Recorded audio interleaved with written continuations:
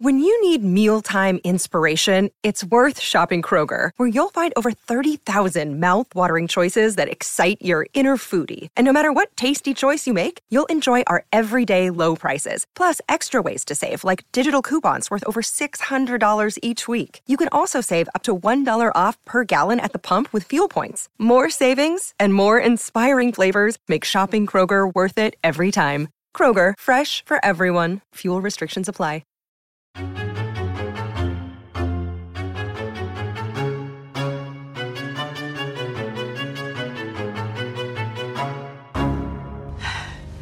You might actually be the most derivative one of all. I mean, Christ, the same house. Maybe so, but you forgot the first rule of surviving a stab movie. Never answer the... I'm bored. Wait!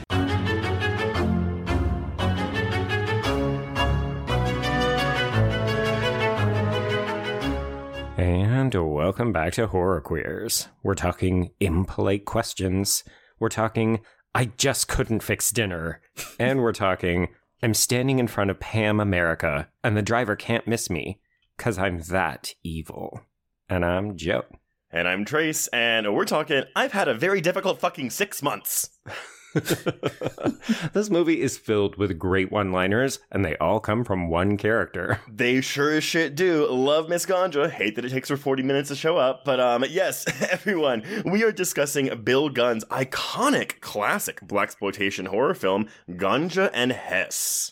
50 years, Trace. 50 years. This was a first-time watch for me, and I've got to say, Joe, I've heard people talk about this movie. I don't think anything could have prepared me for what this movie was. It was a lot more dense than I was expecting walking into it. Which is kind of wild because when you watch it, it's sort of straightforward once you can kind of wrap your head around what the film is doing. It's just that Bill Gunn is very much an auteur, and he, in a way, doesn't make it easy for us. Like, he deliberately wants to confuse us with some elliptical storytelling, but I think the film is really rich as a result. It absolutely is. I mean, I did more research for this than I've done on most of our recent episodes because, I mean, there's just so many academic readings of this, and I was like, well, shit, I didn't pick that up at all. And it was fascinating reading all these different reads of this film because, God, there's so much going on. Yeah, a lot going on.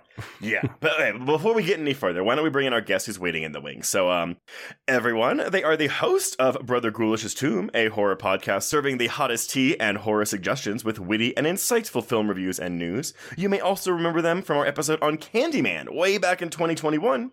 Please welcome to the stage, Ryan Kenny. Hello, everyone. Hello, Ryan. Welcome to Ganja and Hess. Wait, Krampus, is that you? Absolutely. Oh, God. I was like, wait, did I get the episode wrong? I forgot he did that. Oh, Lord. Well, how you doing, Ryan? I'm doing really good. And I'm in an even better mood that we're going to be talking Ganja and Hess. That I know we mentioned Shrek briefly before coming on, but this has layers very similar to an ogre. So to an onion. It feels apropos. Oh, Ryan, how dare you conflate Ganja and Hess with... I mean, if anything, Shrek 2 is the better movie, but I digress. Everyone's allowed to have their opinions. Okay, you know what? Go back and watch them. I promise you, 2's the good one. But, Ryan, so yeah, I'm curious. This was my first time watching this. Joe, was this your first time watching this? This was my first time, yeah. Oh my God. So, Ryan, had you seen this before? I had, but I hadn't sat down and really tried to get sucked in like I did this time because I knew we were going to be discussing it. And it is dense. It is very dense.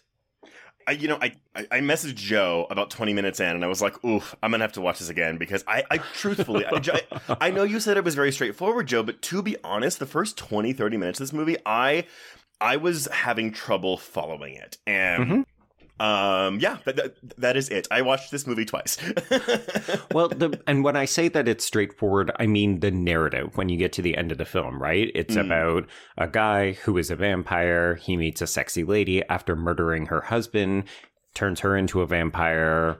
She ends up killing some dude, and then the original guy self-sacrifices. If you just ask someone to give you what the plot of the film is, they would give you something similar to that. But then you watch the film and visually it's way more complicated, way more dense.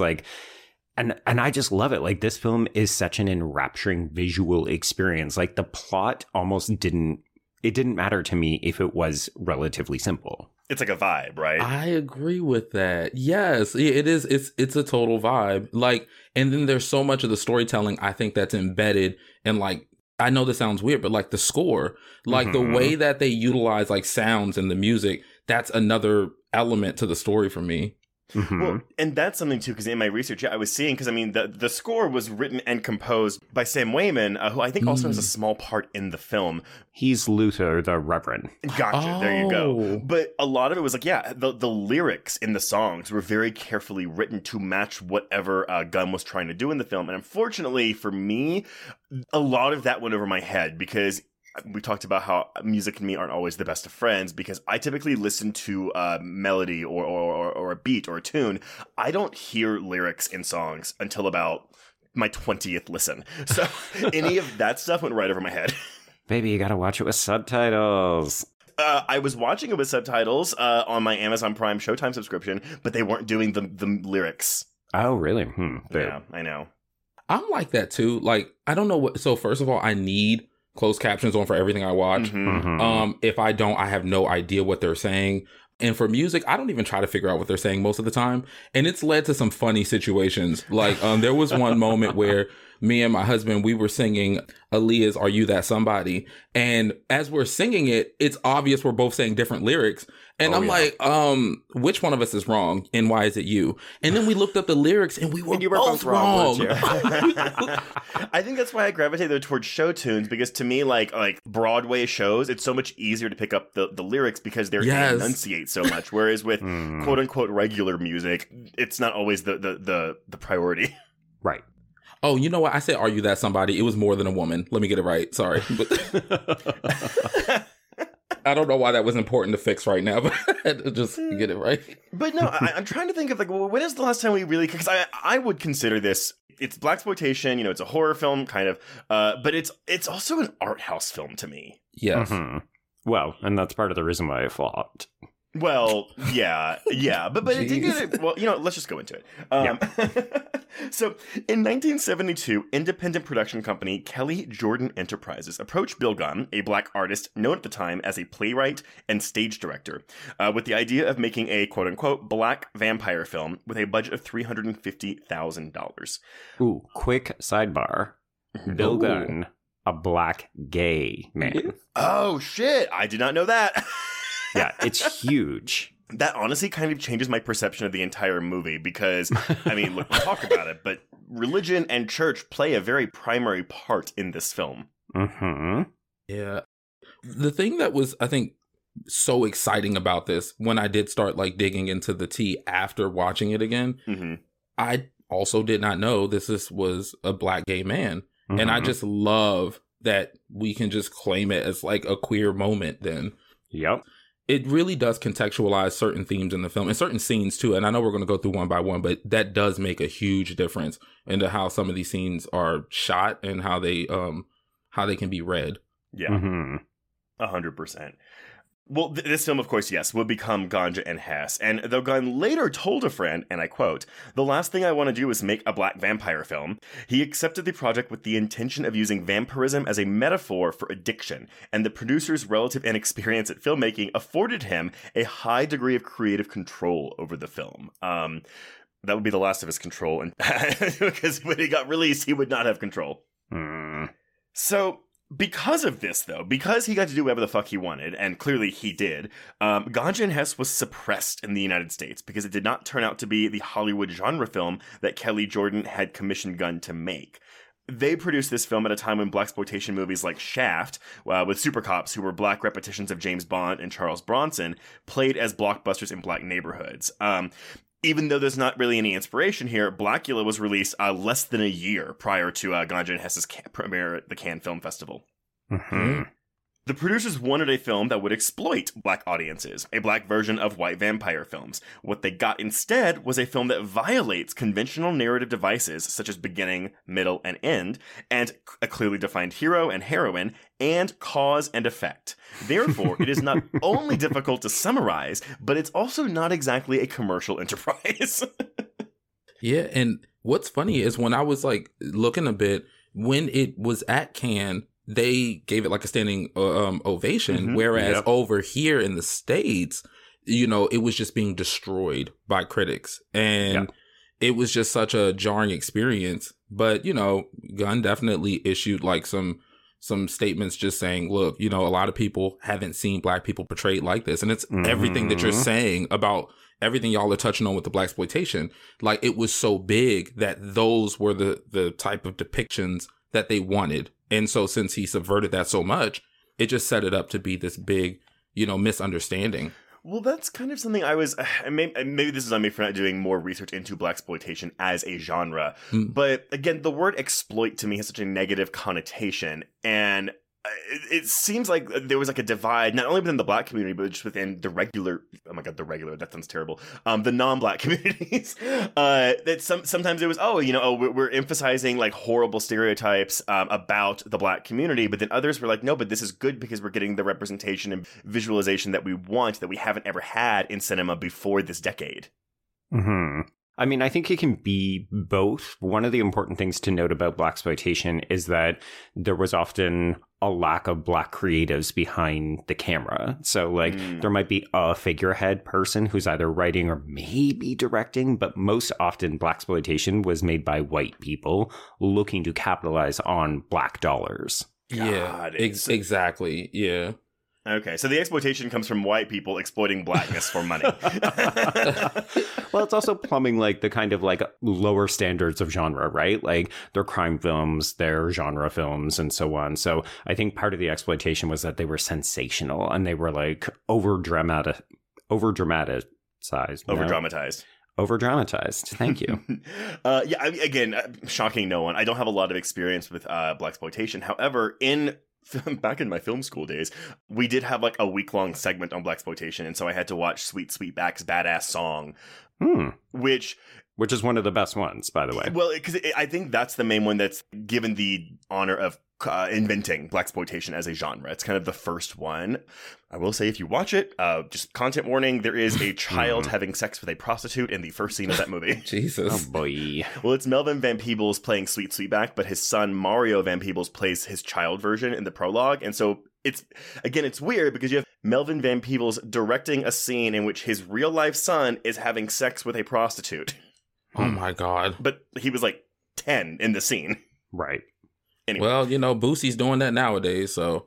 But it's like y'all said, though, it does go both ways, though, because as bad as the Blaxploitation was for the things that it was sinning with, they said this in Horror Noir, it kind of like helped put a foot in the door. So like, even though it wasn't the best representation by any means, it was starting to tip towards where we're trying to get to, where it's like better representation and actually seeing Black people not just on the screen, but also like behind the camera and like helping, you know, instill our narrative into the story that's being told. Well, and it's comparable to what we're seeing with queer cinema, right? Like, you know, it's not we're not just getting these sad, like, AIDS stories of queer stories. We're getting things outside of that because we have queer creators telling these stories now. Exactly. But yeah, so filming for the film occurred at Appleby Farms in Hudson, New York, and the Brooklyn Museum in New York City. The film had its premiere in 1973, and as Ryan said, it was selected for the Critics' Week at the Cannes Film Festival that year. Kelly and Jordan were discouraged by the poor box office numbers and unhappy with the film's unusual structure and style. So they took the film out of distribution and sold it to another company, Heritage Enterprises, which issued a rescored and drastically recut version under the title Blood Couple. So the version that all of us should have watched is about an hour and 50 minutes long. Yep. The cut version is under 80 minutes long. Oh, boy. So, yeah. I mean, on a level, I can get it because it's like, yeah, this isn't exactly a commercial film that's going to really appeal to a wide audience because of the way that it's shot and edited. But at the same time, it's like, you're destroying this movie. Oh, 100%. Yeah, like the creative vision of the film is the hour and 50-minute one that we see. What's interesting about the Blood Couple draft is that it does feature alternative footage, so you can actually get a glimpse of other things that they shot for the production, but that Gunn ultimately decided made the story too obvious, and it wasn't what he wanted. Like, he wanted to make audiences work for it, which is why he deleted those scenes. Oh, got it.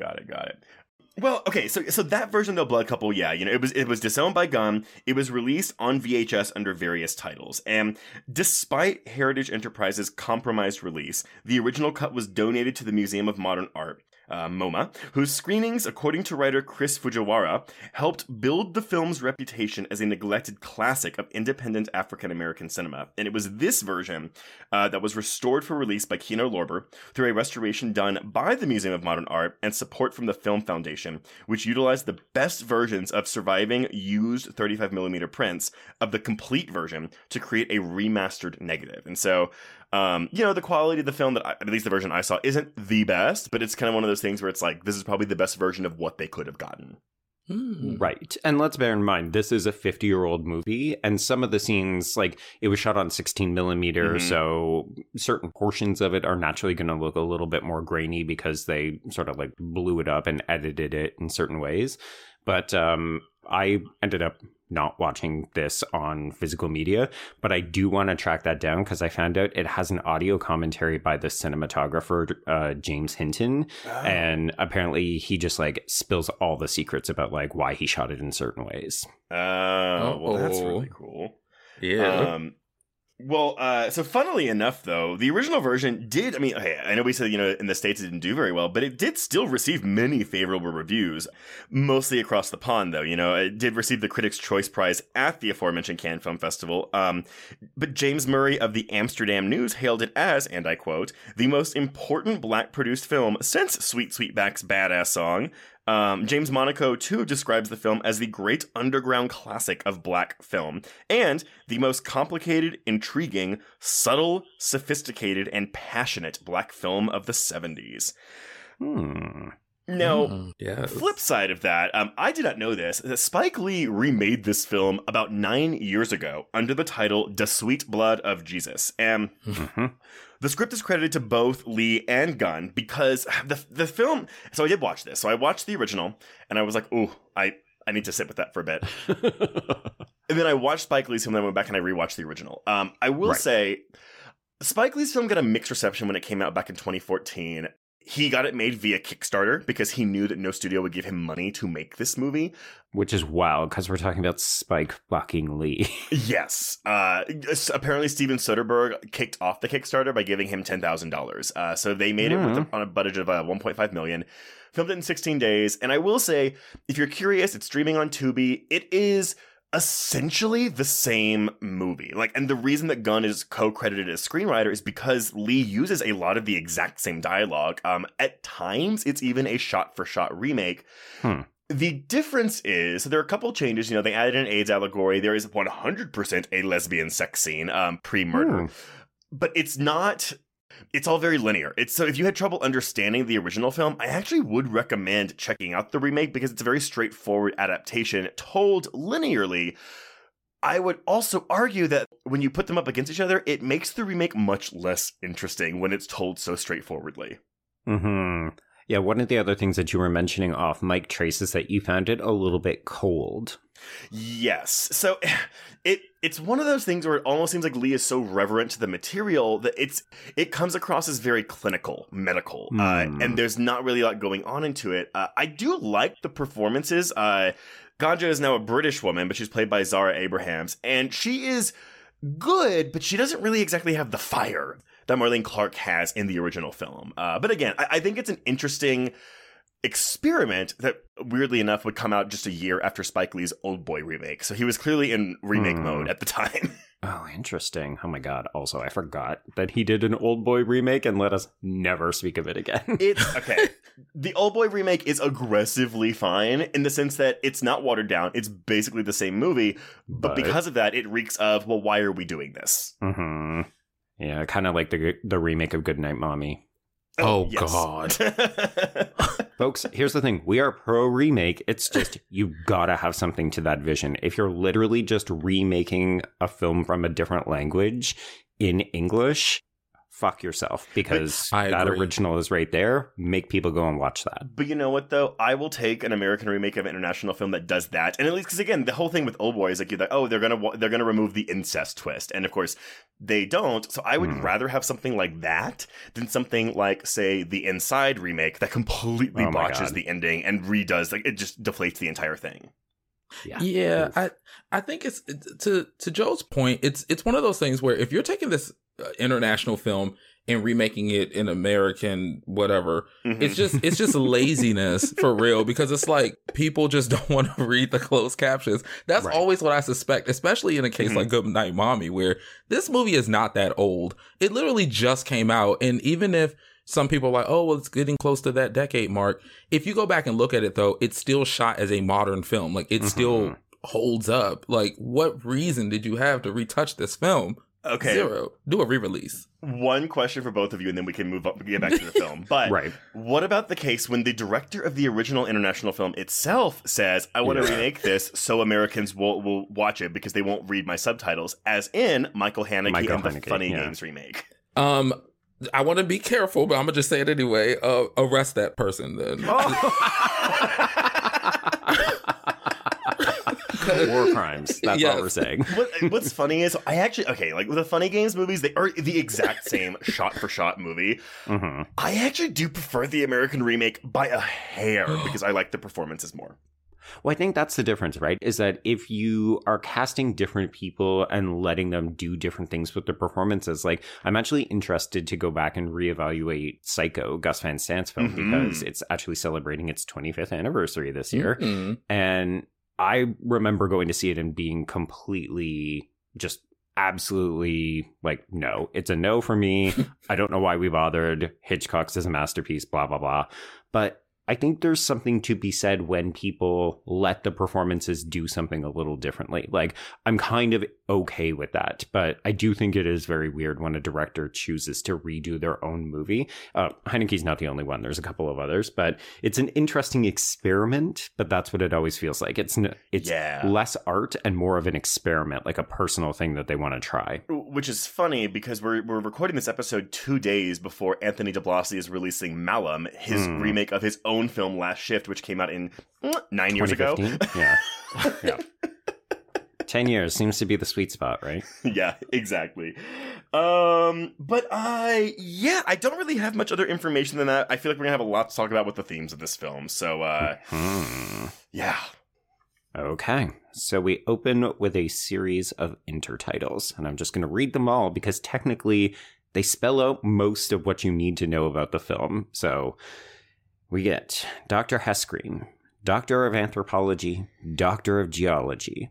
While studying the ancient black civilization of Murthia, P.S., fictional, was stabbed by a stranger 3 times, one for God, the Father, one for the Son, and one for the Holy Ghost, stabbed with a dagger, diseased from that ancient culture, whereupon he became addicted and could not die, nor could he be killed. And that pretty much sums up the first act of the movie. Yeah.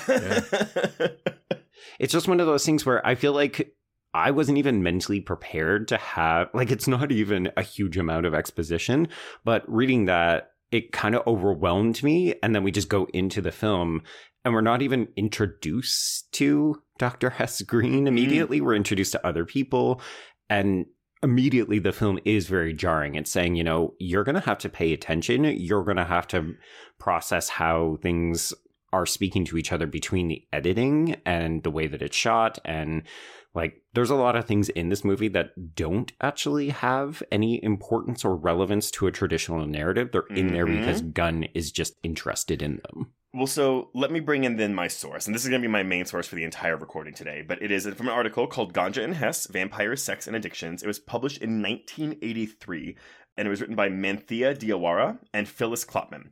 And they really talk about the narrative of the film specifically and how Gunn goes against traditional Hollywood modes of editing a narrative to establish his points and his thesis. And so they go through the list of the first 10 sequences of the film, you know, like the title cards you just read. We're looking at a bunch of Greek statues. We have a church scene.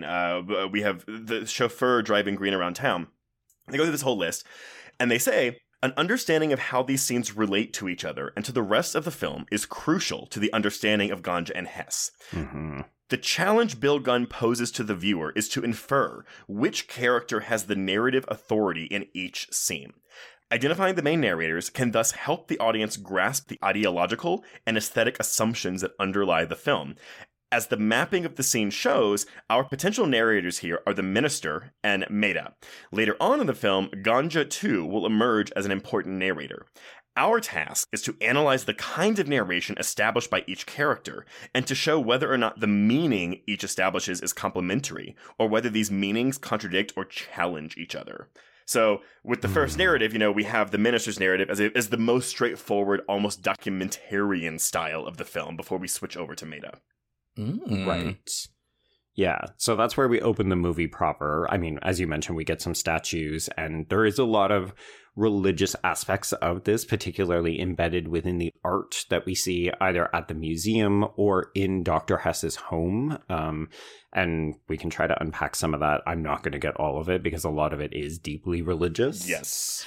A lot of it's about like fallen angels, if we're being honest. Yeah, a little bit. And again, that's where Gunn's identity as a queer man I find just so fascinating, given how much religion is in this movie and how big of a part it plays in Hess's arc. Right. Yeah. Yeah, I definitely think, and like I said, some of the readings that I got into this, I'm pretty sure like some people may not agree, but what I get, or like from the beginning when they say that stab 3 times in the name of the Father, the Son, and the Holy Ghost and all that. Yeah. Since the Mithrans are supposed to be like an ancient African tribe, but there's like that level of Christianity in it, it's giving that the Mithrians were probably colonized. And so, and this is just how I perceived it. And so when you think about like swords, right? Swords, knives, all that stuff, because they have hilts, they still are phallic, right? But they're kind of like crosses. And so it's interesting that something that would look like a crux or like a cross would penetrate the black body, and it would basically be in the name of the Father, the Son, and the Holy Ghost. And we think about colonization and the cost that it has to the identity of the black person.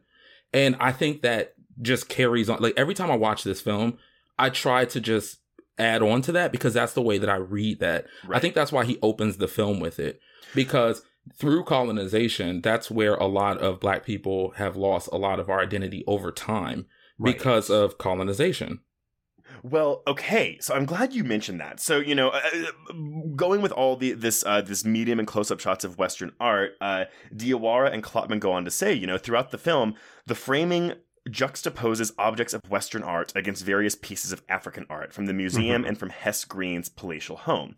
In fact, the film manipulates many kinds of doubles, scenes that deliberately match other scenes, objects and gestures, and either repeat or contrast with elements of each other, depicted in linear or circular relations. But then even connecting to that, Hess Green's very wealth and class position are vampiric. So this is really in the metaphor that Gunn is trying to get across.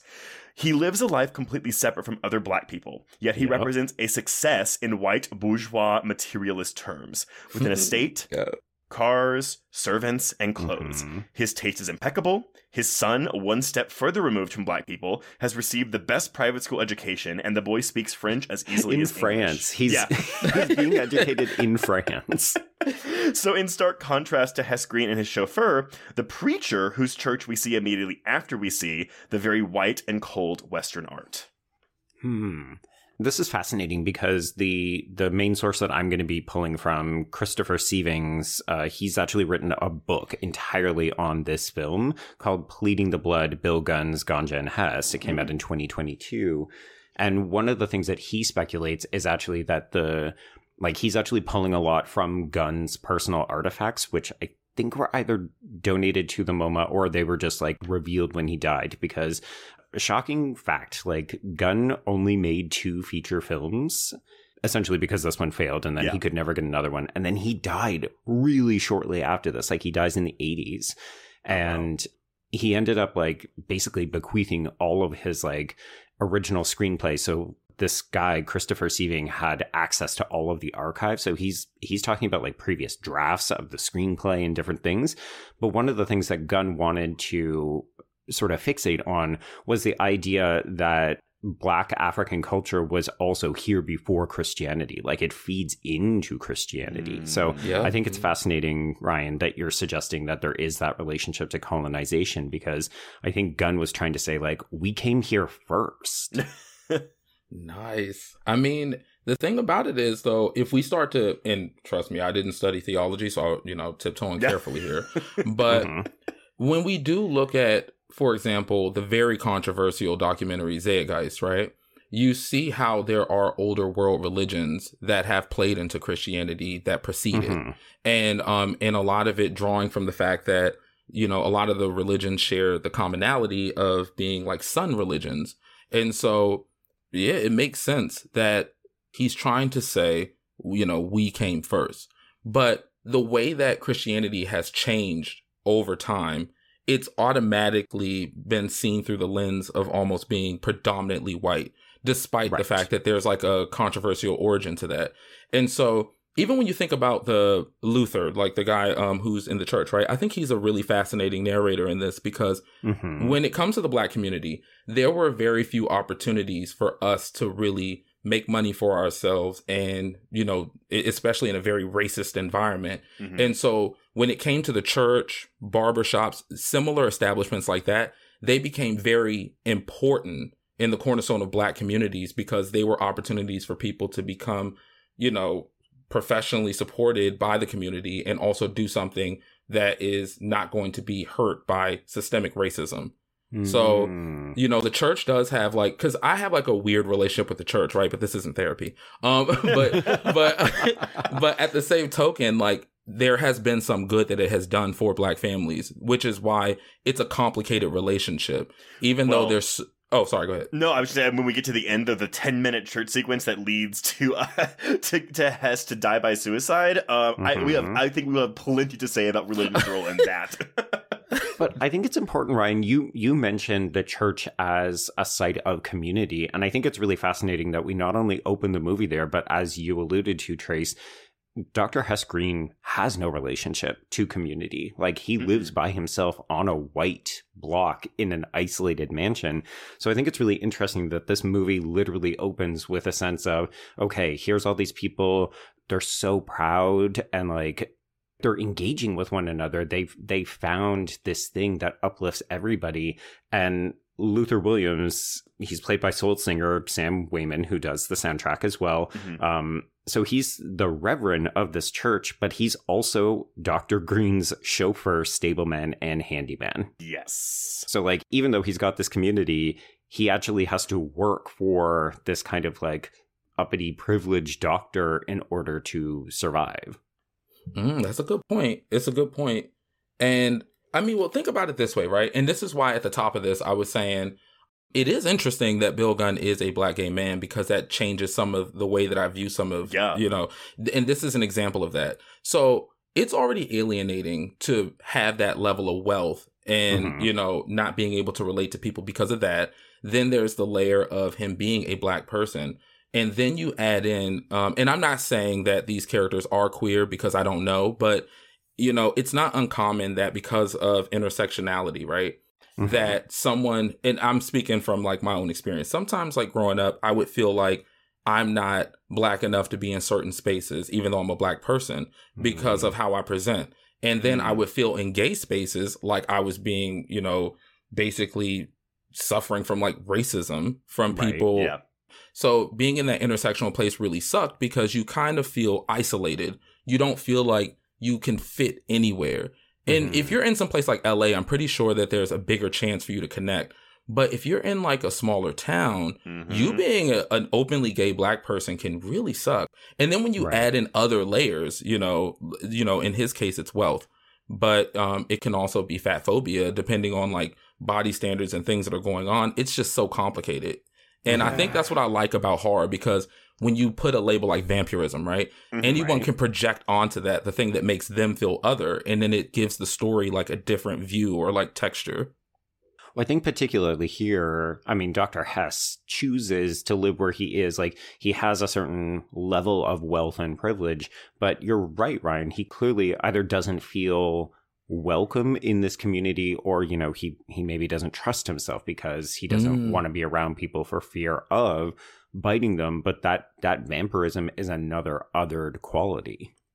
Yeah, it's like that wall between like him and community, which is basically what the church seems to represent in this. But it also gives him power, like a very specific type of power. So not only is he rich now, but he's also literally a powerful black man.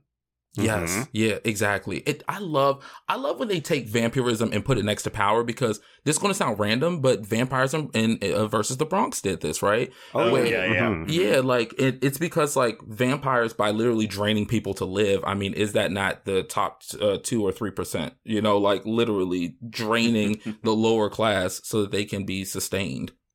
The weird thing about this film, though, is that like this is 1973. We've got a smart, very wealthy, very, you know, privileged black man who's kind of like living a dream that a lot of black audiences would look at and say like, well, that's not my lived experience. And he's meant to be a villain, but I don't think he is. Like, kind of? I think he's tortured. Like, I don't think he's happy. And I think that Dwayne Jones is giving a really complicated, nuanced performance as Hess. But at the end of the day, like, this movie is really sensual and it's really emotional. Like, it's, I don't know. I find something really compelling about Dr. Hess. And Me too. I think we're meant to think he's a bad guy because he's preying on members of his own community. He's choosing not to help and support them. But at the same time, I'm just like, I don't know. Go Dr. Hess.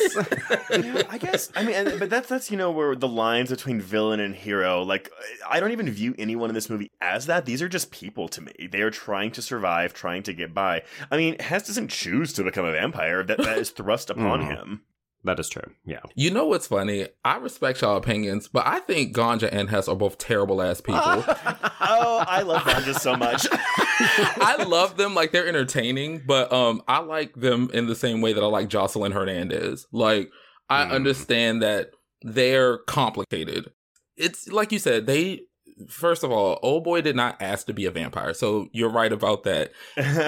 And Mama is a little cheeky, and that's cute. But there are other things that I'm sure we're going to get around to that really reflect poorly on their characters. Well, yeah, I mean, absolutely. But I also view this as like, I mean, again, like I view this as people making decisions because they have to survive a certain way. And so, and that's, I will say, actually, that's something that Spike Lee's remake does have a conversation about, is like, what makes something a crime? It goes by the standards of the majority opinion. So and it's all subjective, and so that's something that I do think is very fascinating, that goes a little bit more in depth in the remake, but it ties into my view of Ganja and Hess in Ganja and Hess. Okay, well, let's take note of that as we move through the film, because I'm interested if there are certain things that are kind of deal breakers for people, like, oh, this action is unconscionable and I can't condone it. Yeah. Okay. So we are hearing Reverend Luther Williams' voiceover. He's giving us a little bit of background about the church, about his relationship to it. And then he introduces Dr. Hess Green before we even see him, because he's the handyman and the chauffeur. And then we get part 1, victim. And we learn that the victim in question is Dr. Green. So he's an addict, not a criminal, Trace. He's addicted to blood. Yes, even though not yet. I think that was part of my confusion when I started the movie. I thought that the title card summary that we got was meant to be, oh, this happened before the movie starts. So I was trying to put that together as I was watching the first act of this. Yeah, this is non-linear storytelling. So Reverend Luther Williams he already knows that his boss is a vampire. We will see it, but it's not clear when the events that we're seeing, like when the transformation occurred.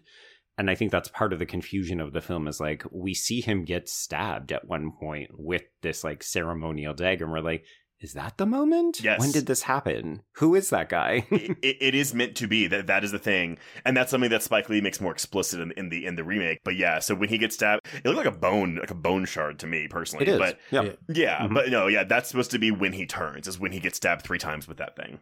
Right. So Luther is giving us this voiceover. It's actually from the sermon Bread of Life from the King James Bible. And we're seeing Hess walking around this Brooklyn museum. This is when he's introduced to Jack Sargent, John Hoffmeister. don't care too much about this character because he's really only there to introduce Dr. Green's new assistant, Mr. George Maida, who is played by the director Bill Gunn. Okay, so I'm going to pull back in Diawara and Klotman again. Maida, played by Gunn himself, is a black artist plagued by the problem of identity. He tells Green in a conversation that he is schizophrenic. Maida feels sometimes like a victim and sometimes like a murderer.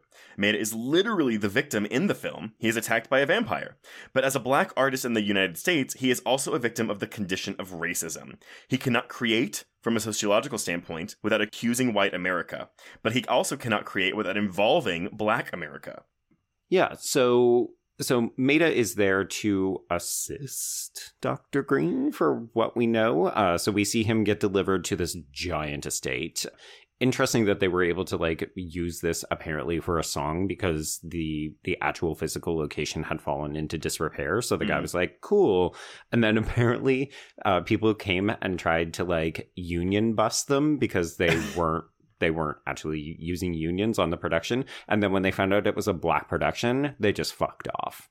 Oh, shit.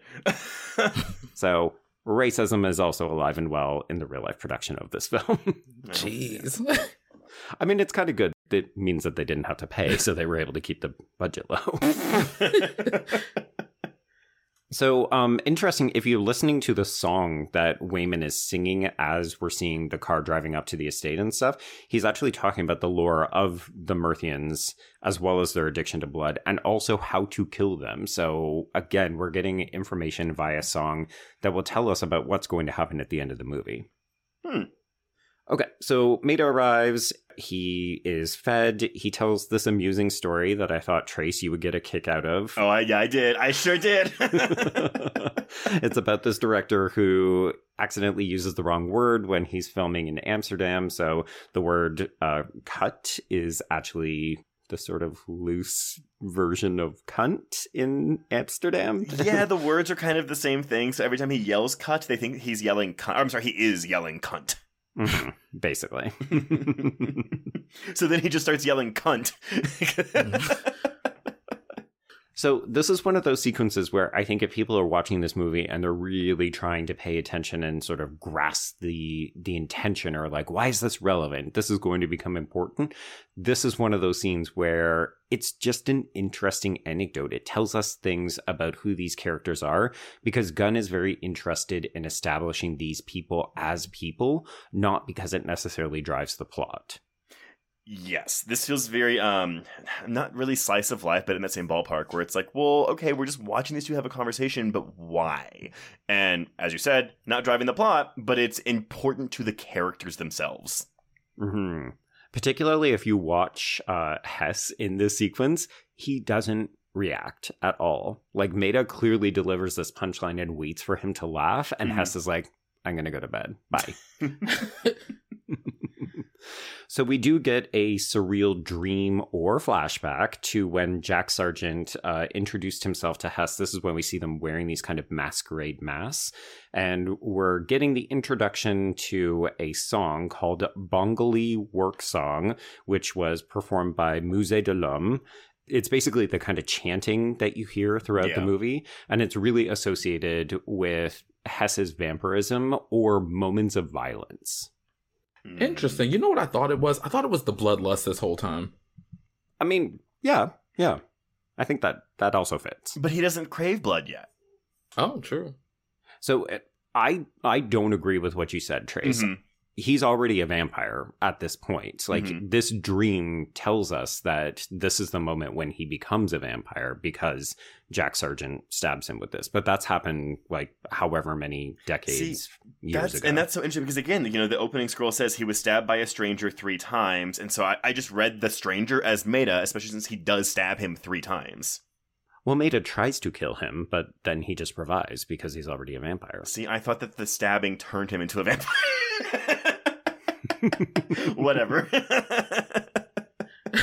This is the moment where if Bill Gunn was still with us, he'd twiddle the mustache like, These white bitches can't figure my movie out. Ha ha.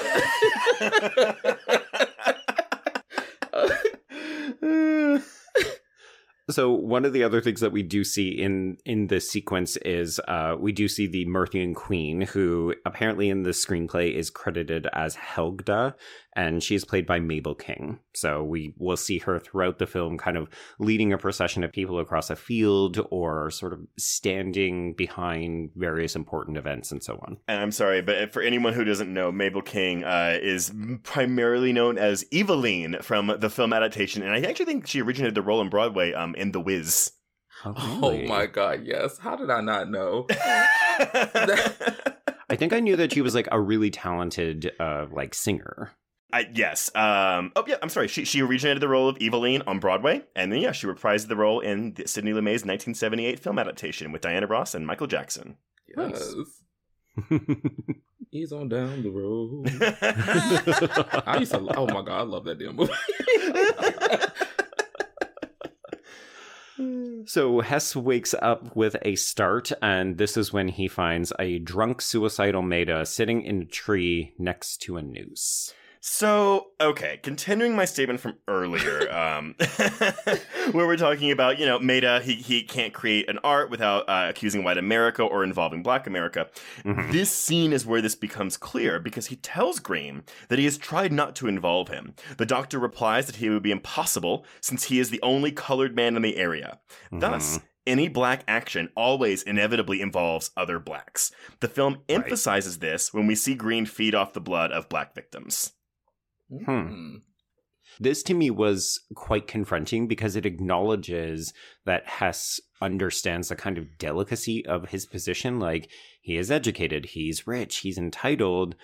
Sorry, I'm saying entitled as though it's like a bad thing, but it's like he's worked to achieve a certain level of entitlement. Right. But he also very much acknowledges like, oh, I understand that racism exists. Like, I haven't isolated myself on this compound and I'm pretending that the real world doesn't happen and it won't affect me. Like, he's very much aware I cannot have this dead man's body on here because it will only lead to trouble for me. Yeah, the thing is, the whole movie is just very surreal, and that moment is definitely a big expression of it. But it's just because, like, when you grow up black, like, even when you amass all this success, because of racism, they're always going to see you as one way. And so it's something you can't escape, even when you are as educated as he is and successful, unfortunately, in America. Mm-hmm. So is it just because I guess, maybe this is like a weird comparison, but it's like you're always going to be black in people's eyes because that's how they see you. Well, that would be the better comparison. Like, it would be more respectful to just be seen and not discriminated against. But usually there's a saying for it, but I just can't say it because it's just literally so just disgusting. But it's literally like, yeah, it's hard to explain, but you're always going to be seen as the negative stereotype versus like the black person who worked for everything that he had, and he earned all of it, but that's just how America is. Right. Like, he has 2 fucking doctorates from what we know of that intro. He's an anthropologist and a geologist. Like, dude's fucking put in the time. Well, that's systemic racism, right? Like, people see a black person, and they immediately their minds are just like, oh, that's bad in my mind. Like, but yeah, or even assuming like, that's a whole nother discussion. Y'all about to start me. Tell us about racism. Ryan, welcome back. Can you tell us about racism? As I'm like rolling up my sleeves, I'm like, wait a minute, Ganja and Hess. Start this TED Talk, bitch. But I mean, because what we're hearing here in these readings, though, is that, it's also like, there is racism. It's obviously part of this movie, but there's also a lot of black on black crime going on here because of racism. You see, and that's why, back to the reading that may not go anywhere throughout this, I'm not sure. Mm-hmm. I don't know. I think that's why, you get this knife plunged into you, and then you're seeing it kind of play out, and you're saying it's being interpreted as like black on black crime, but what is his identity in this moment? Like, what is going on with him? What does the vampirism like represent? This poison that Luther is narrating at the top of it. Mm-hmm. Well, but Gunn said he wanted to make it about addiction, so it is a metaphor that's in there for vampirism. But as we've already discussed, there's multiple metaphors for vampirism in this movie. That's true. Yeah. Well, yeah. I mean, because at the end of the day, Gunn wasn't interested in the vampirism element. He was interested in blood, like blood specifically, and then the addiction that kind of comes from that. But when you think about blood, and we think of vampires, we always think of him as sort of connected, right? But I think in Gunn's mind, he was like, when I'm talking about blood, I'm also talking about black blood. Like, it's a very different kind of thing, because now we're suddenly talking about, yes, racism, yes, colonialism, yes, like slavery and all of these like things that go with it. But at the end of the day, blood is still blood. Yeah. I had to think of like an example to put it up against. So I think a good example of this is someone like P. Diddy, right? Mm-hmm. Because this is someone who is a very successful black person. Mm-hmm.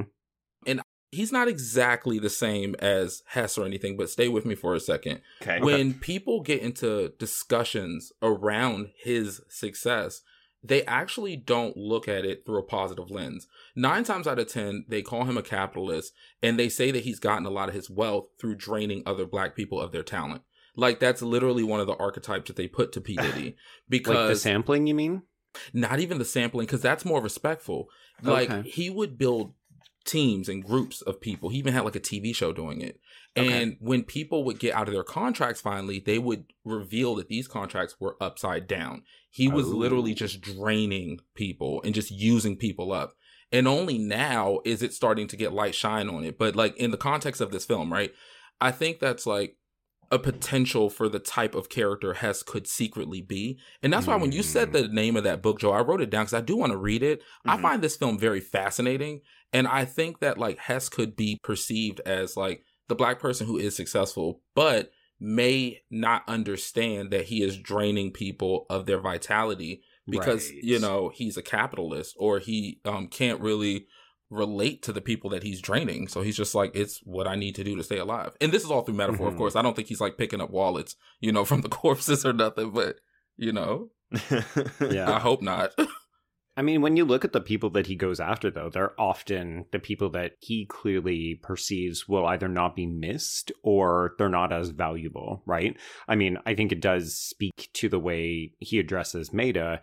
He's not going after people who work for him on his property, right? Because he knows that that'll be brought back to him. But he's also like not going after rich white people. Exactly. And like, that's oh, sorry, go ahead. No, I was just saying, it's so funny that so you're on this episode and you're on the Candyman episode, which is also a black villain going after the black community. But these are literally some of my favorite films because of the layers and like all the things that they could represent. And like, even with how you're describing like the relationship between Hess and Maida, and I'm going to come off of it after this because I don't want to keep ranting. I'm sorry. But, you're good. But you know, no, I will come off of it. There will be an opportunity to bring it up later. Sure. Okay. Yeah.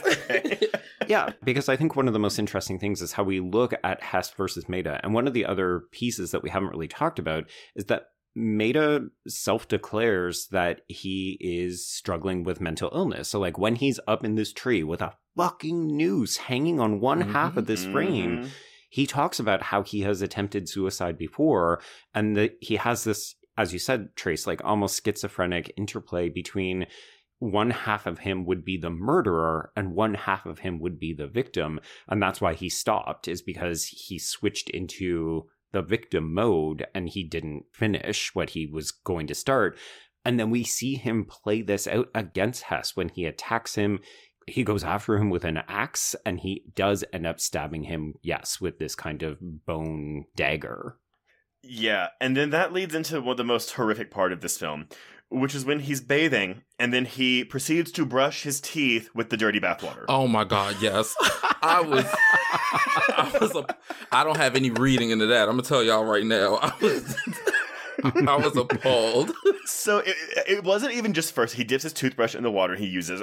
I was like, oh, that's gross.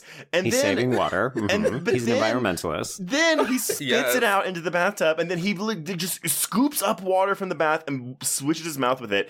When I tell y'all, I audibly like made a sound of disgust when this happened.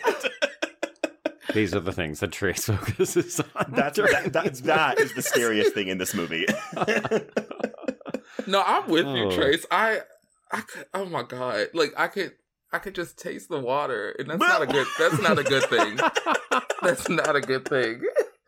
Well, okay, so how do you two feel about brushing your teeth or like shaving in the shower, because it's kind of like, well, all the water's going to the same place. Is it just that he's been bathing in the water that's so gross to you too? Yes, his filth is literally swishing around in the water. It's cloudy. Yeah, it's swill. Like, I mean, it was just in the crack of his behind. But wait, I'm and sorry. his gooch Also, and taint. I don't shave or brush my teeth in the shower. I shave and brush my teeth at the fucking sink before I take my shower. I'm just saying, plenty of people do both of those things in the shower. Nevertheless, if you're drinking water from the shower, it's straight from the fucking shower head. It's not in a tub full of dirty ass water. Yeah, shower's cool water. with me. The shower's cool, but the bath? Mm-hmm. No. It's a whole different game. And the thing is, I'm having fun doing this right now, but if someone said it to me at like a happy hour, of course, I'm not going to be rude. Like, I'm like, oh, okay. But in my mind, you're I'm going to talk shit about them behind their back. Oh, absolutely. Absolutely. I'm like, did you know hear? She gargles with her bath water. Like, ooh. Needless to say, Maida dies by suicide. Shoots himself in the chest with a gun. Which, wouldn't you want to shoot yourself in the head? I feel like that would be the best. Like, maybe he wanted to preserve his head for a funeral. I don't think he was thinking about it because he's not well, Trace. To me, the risk of surviving a gunshot to the chest is, I mean, I guess he hits his heart, but still, like, at least with the head, you know, like, okay, I'm pretty much done. I mean, like Joe said, he ain't thinking about all that. This man literally he's ricocheting between several extremes right now. Okay, but he's, as we have already established, he's thought about this and attempted this many, many times. I mean, probably not this exact thing. That's true. It's a different scenario. It's like, I'm okay. I mean, this feels like a very stark reaction, right? Like, he thinks that he has murdered Hess in this moment, so he is beside himself, goes in, writes, this poem to future Black children, which Sieving suggests is actually Gunn's message to himself as a child, because apparently he was actually very badly bullied at school. And so this idea that, like, your greatest achievement is actually to be endless, like, be creative and make something that lasts, which is interesting considering what actually happens to Gunn. That. Yeah, you're right. I found the poem to be beautiful. I definitely felt the heaviness of it. Like, it didn't feel like it was just for the movie at all. Like, I'm not surprised that, this was a poem to himself, and that is beautiful. Mm-hmm. It's sad though. I mean, definitely it's not like upbeat or anything, but it's definitely honest. It's a very honest and beautiful poem. Because y'all are mentioning that poem, I'll just bring in DOR and Klopman one more time. It says, in fact, the open letter that he reads to a quote-unquote black man attests to this. He tells the black man to stay away from philosophy and any kind of action, so as to remain innocent like a flower. Truth and purity for Maida can only be found in death. With death, we can conquer time and action, for time is volatile and action is futile. Thus, part of Maida's art, in the tradition of romantic nihilism, are his many abortive attempts at suicide, as well as his final one, which succeeds. Which is interesting, though, right? Like, there's a very significant moment of love between Ganja and Hess involving flowers later, but also Hess doesn't abide by those rules because he can't die. So his art and his livelihood is hypothetically endless, although he, too, will eventually die by suicide in a way. Yep. Wow. Because of religion. Because he feels bad. Yeah, basically. He needed to embrace the darkness. So, speaking of, Hess discovers his body, immediately floor dives so that he can just gobble up all of this blood. Yeah. There's something about the paint color of the blood in the 70s that I'm just like, oof. I love it. It always reminds me of Dawn of the Dead, because I think that was one of the first big 70s horror films that I saw. Folks, if you don't understand why it looks like this, it's because of censorship. They wanted to make it look different from how real blood looks because they didn't want to offend people. Okay. So it was like all 70s movies have to have this paint blood. I didn't know that. Well, I mean, that's not unlike the MPA rating system today, where it's like, oh, if the blood is not red, it won't contribute to an R rating. That's why the scene in Kill Bill, the Crazy 88 scene, is black and white, because if it was in color, it would have been NC-17 because of how much red blood there would have been on the floor. Yep. And same with like creatures. That's why they often have green blood, blue blood, and so on, because then it doesn't contribute to the rating. Sin City, that yellow bastard, a lot of his stuff, he's yellow. Well, it helps with that, but also that's why a lot of it's in black and white. Mm-hmm. It's wild. It's like, we all know what that is. It's still We're blood. not stupid. Oh, boy. So Hess ends up stumbling outside into this field, and he does pray for Jesus. So again, we're getting this idea that he is remorseful and that he does want penance, like Christian fucking penance, apparently. And he begins to scream as a solar eclipse occurs. Mm-hmm. So we move into part 2, which is called Survival. I love this sequence. Apparently, the critics thought that this was one of the best parts of the film because they were not getting what Gunn was trying to do. But they did find this clever. So Hess stages an explosion at a doctor's office so that he can steal blood. And this is all to the tune of Wayman's song, You Gotta Learn, which we'll hear repeated in multiple different versions throughout the course of the film. Does the song have any significance to this scene in particular? I think it's meant to evoke a kind of playfulness. Okay, yeah, because there's not really a lot of there's not a lot of fun happening in this movie. Well, until Ganja comes along. Wow, but there we go. But what I like about him robbing the blood banks thing is that I saw Ganja and Hess after I had seen True Blood. And one of the things that I liked about True Blood around the time was the fact that you could just go get blood from like the local corner store or whatever. I thought it was really interesting. And looking at the fact that this film was made so long ago, it's really impressive to think about like vampirism and how it can be impacted by medical science around that time. It's really forward thinking. I mean, just on a very simple level. Like, I really liked that a lot. Hey, it's Kaylee Cuoco for Priceline. Ready to go to your happy place for a happy price? Well, why didn't you say so? Just download the Priceline app right now and save up to 60% on hotels. So whether it's Cousin Kevin's Kazoo Concert in Kansas City, go Kevin, or Becky's Bachelorette Bash in Bermuda, you never have to miss a trip ever again. So download the Priceline app today. Your savings are waiting. Go to your happy place for a happy price. Go to your happy price, Priceline. So we move from here to the garden party, and this is where we are introduced to his teen son, Enrico, who is played by Enrico Falles.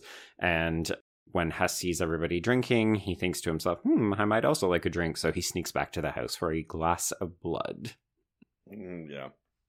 I love this scene, in part because this is a single long take. Apparently, James Hinton, he had a background in photography as well as documentaries, but he hadn't made fiction films. So apparently Gunn was like, I believe in you. You can do a bunch of stuff. And in this particular case, he was like, it's golden hour. Like the sun is setting. I really want you to capture this in one long take. Go. Oh my God. Wow. James Hinton was like, what? Okay, I guess. It's the 70s. It's experimental. I love the way that this film is shot and also edited. I think that's actually two of its strongest components. Like, Gunn's writing is surprisingly pulled back. Like, apparently he overwrote the screenplay and then he pulled most everything out of it because it was too expository or like it explained too much. So really the film, I think, is constructed in the way that Hinton is shooting it, and then the editing of Victor Kanefsky, who basically had free reign. Like, Gunn would just say, we're on the same page, so I trust you, and Kanefsky would just go off and like do whatever he wanted. Also, all of these people are black. This was a nearly entirely black production, which was super fucking rare. It's, at least at this time. Yes, yeah. Okay, so the next scene that we see of Hess is when he goes to a dive bar in the city.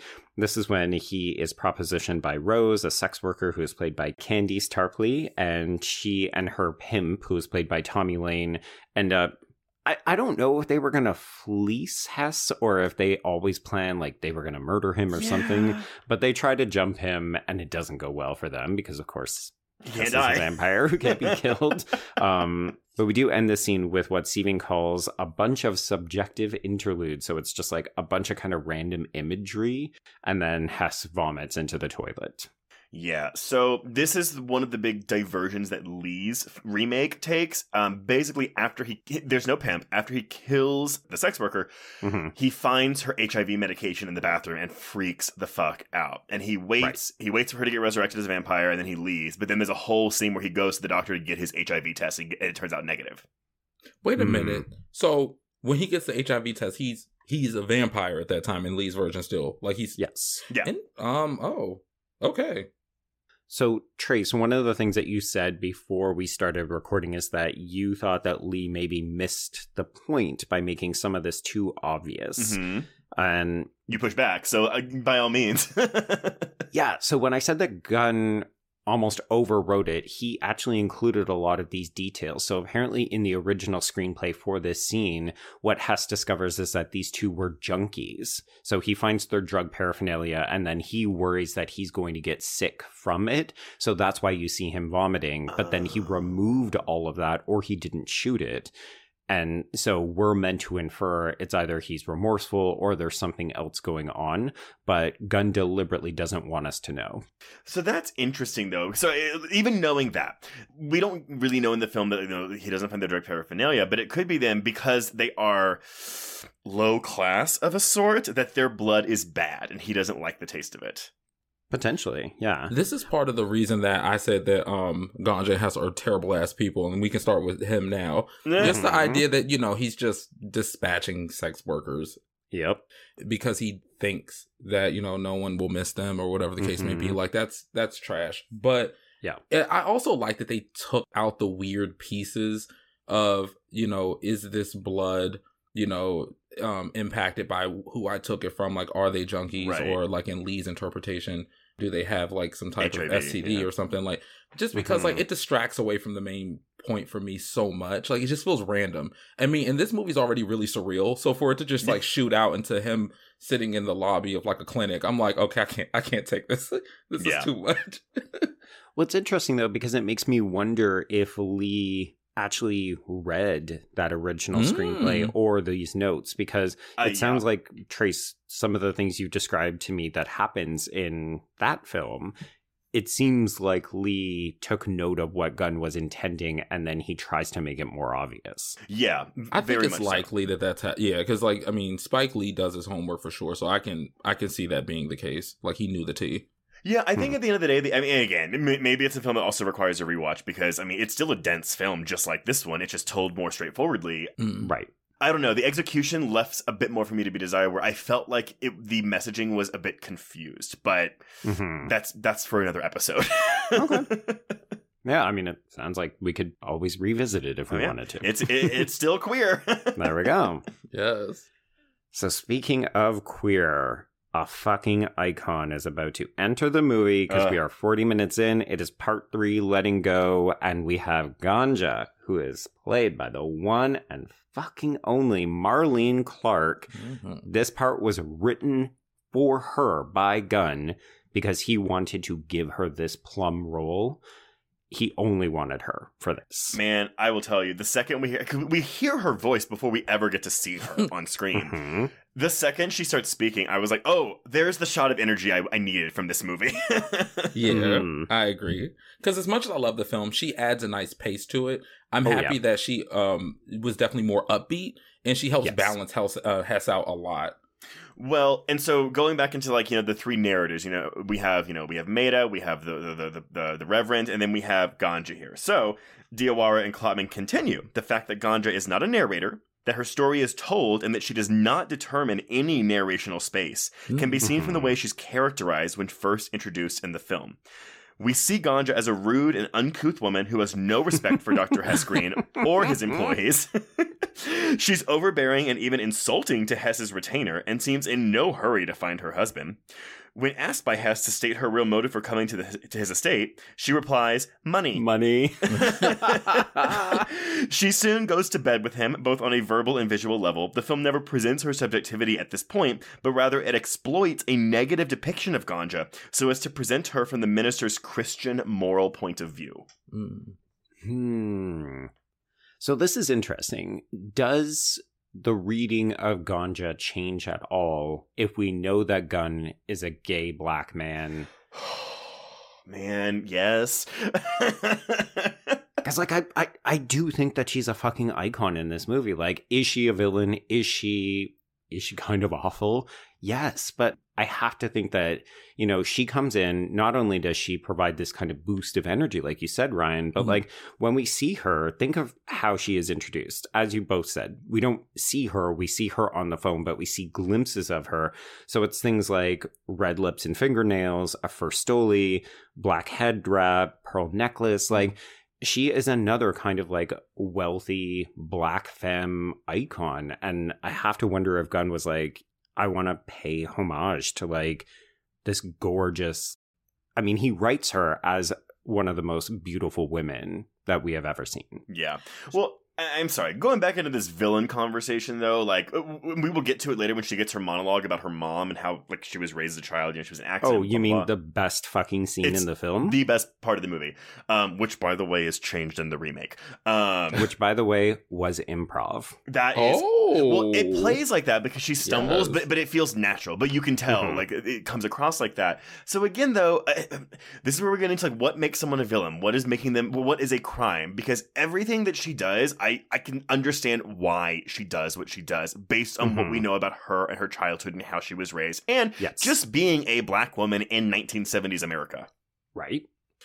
You know what? The thing is, even though I still feel like, you know... She's a villain.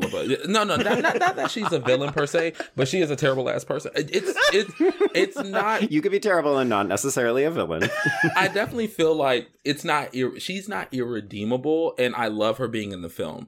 I think she's human, and I think that's what I like about the characters in general in this movie. Like, she's not just prim and proper, which I think would do a disservice to the character and also the representation that it holds.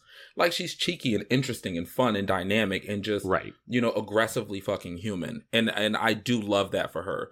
But, you know, her talking to the person helping them and stuff, and, you know, she's giving him sending him to the ringer, you know, I'm like, okay, ma'am. I think that was the one part I'm like, okay, Miss Ma'am. But everything else is like, I definitely love this character. And you do have to have that type of grit to make it, especially because, like, everyone's going to fucking try you already for, you know, like you said, being a black woman in America, and for her to be that affluent, you can't be out here, you know, just letting people take advantage of you. So she is a very realistic character to me. Right. I like her a lot. I like Hess too, but I like her more. Oh yeah, she because I also think you get more insight into Ganja as a character. Like, there's a reason that in all these readings that I've been pulling from, Hess is never a narrator in this film. In some ways, it almost feels like the story is happening to him, and he's not as much of an active part of it. Like, people are doing things and he has to react, but he is a very stoic. Like I said earlier that Dwayne Jones is playing this in a particular way. It's important to note that in his real life, like Gunn, he was actually not just an actor, and like Gunn was not just a filmmaker. He was also like a playwright and a writer. And Dwayne Jones was also an academic. He taught university courses. So he was actually balancing this role and basically negotiating the success from Night of the fucking Living Dead, which made him possibly the most significant black actor in horror. Yeah. Like, he was super uncomfortable with the popularity of that movie because he didn't want the spotlight. So I think he's playing Hess in a very, like, subdued fashion as a result. I think that's why when with the chapter names and stuff, the first one being called Victim and then the last one being called Letting Go, it's letting go of the victim mindset, the feeling that everything is happening to you, and like taking ownership. And he did it in a way that is very, you know, we'll get to it when we get to it, but, you know, I think that's part of the reason. Because he does feel very stoic and like the movie is happening to him. Yeah. Even though he is making choices that deeply affect other characters, like, say, turning Ganja into a vampire. Well, but I think that's why that happens in this third part, and why the third part is the longest of the movie. Like, there is no part 4. This is the rest of the film. Girl, the number of times I thought that I missed part 4 somewhere. How many parts are there? The way I stay missing the part 2 cut card every time. I'm like, oh, we're in part It's 3. so brief, right? Yeah. This is not a Mike Flanagan 6-part. Let's get to the Overlook. Okay, yeah, so she calls, she basically says, I'm looking for my husband, and also, you're going to put me up, I'm at the airport, send a fucking car. Also, let's fuck. Right. Not just yet. It's pretty quickly. I think she gets there, she makes herself come to about 30 minutes, and then she's like, all right, I'm good to go. Not I'm good to go. Like she's slapping her hands like, all right, let's do this. Well, I want to note, so we get a second sort of anecdotal what the fuck is the point of this story when she talks about how she got the pot from the guy who smuggled it up his butt out of Mexico. Yes. And Seaving reads this as a similarity with her husband's story about the director who kept yelling the wrong word. So the fact that they were married, I think, is significant, but they both have this humorous episode involving an artist abroad, and they both try to pack this profane punchline into it, and Hess gives them nothing. He's not interested in this joke. So, you know, some people read this as Hess's anxiety about having another person in the house, but specifically he's got the wife of the person whose body is in the freezer. Yeah. So he's kind of like, you may be funny, but I can't do this right now. Well, and this is because I mentioned earlier how, you know, Gunn employs a lot of doubling in the film. So that's what this scene is. It's a double of meta scene. Mm-hmm. You know what I thought it was? I thought it was, she smelled delectable to him or something because of the blood addiction. Oh, for sure. And That I too, thought like think. he would just zone out at times because he's trying to focus on not harming her, because he does seem to be very into her very early on because she is so gritty and just funny and interesting. And he's just like, oh man, I don't want to kill her, but she smells like a sirloin steak.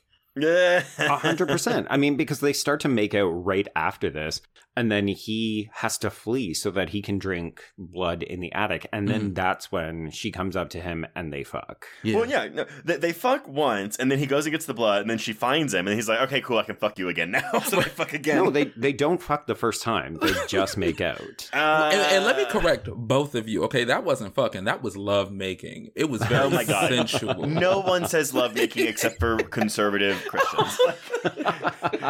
It was so funny. When I first met my husband, I actually tried to use like make love as an adjective, as a verb. I'm sorry. Gross. And the one time I said make love to me in bed, he literally looked at me and goes, "Get the fuck out." Ari, no. Also, Ryan, if you're ever single, if tragically something happens to your husband and you collect the insurance money and you have to create like a Plenty of Fish or Tinder profile, you can be like, does not brush teeth in the bathtub, but does say makes love. I Make love to me. Make love to Pablo. Pablo and Isabella. Yes. Oh, I hate everything. But then, because then we have this amazingly funny breakfast scene. Yes, yeah. So this is really where we're getting to see what Ganja is like around other people. And yes, she is giving it to Archie, who is played by Leonard Jackson, who apparently is a very accomplished like improv comedian in his own right. Oh. So there's been some speculation that the reason that Archie's head is lopped out of the frame for this entire sequence is because he was such a gifted comedic performer, he would have pulled focus from Ganja. Oh, that's funny. Also, Spike Lee's remake, no famous people in the movie except for the role of Archie, who is played by a pre-fame Rami Malek. Oh. Oh. So he doesn't have a black butler. He's just got a different ethnicity butler. Yeah, and he does have a bit, I want to say prominent, I mean, can I spoil it? Sure. Ganja kills him at the end of the movie. Oh. Which is interesting because that's not who kills Archie in this movie. Yeah. Yeah, so there's this funny bit. Ryan, I do love that you kept saying, like, she's got grit. And I was like, that's Grits. the joke in this sequence. She keeps asking for Oh. grits. My puns are accidental, I swear. You need to double feature this with My Cousin Vinny, because both films feature very funny conversations about grits. I love My Cousin Vinny. So do I. It's so good. It is. I still have it on a freaking VHS from when I was a kid. Like, old school. What is a grit?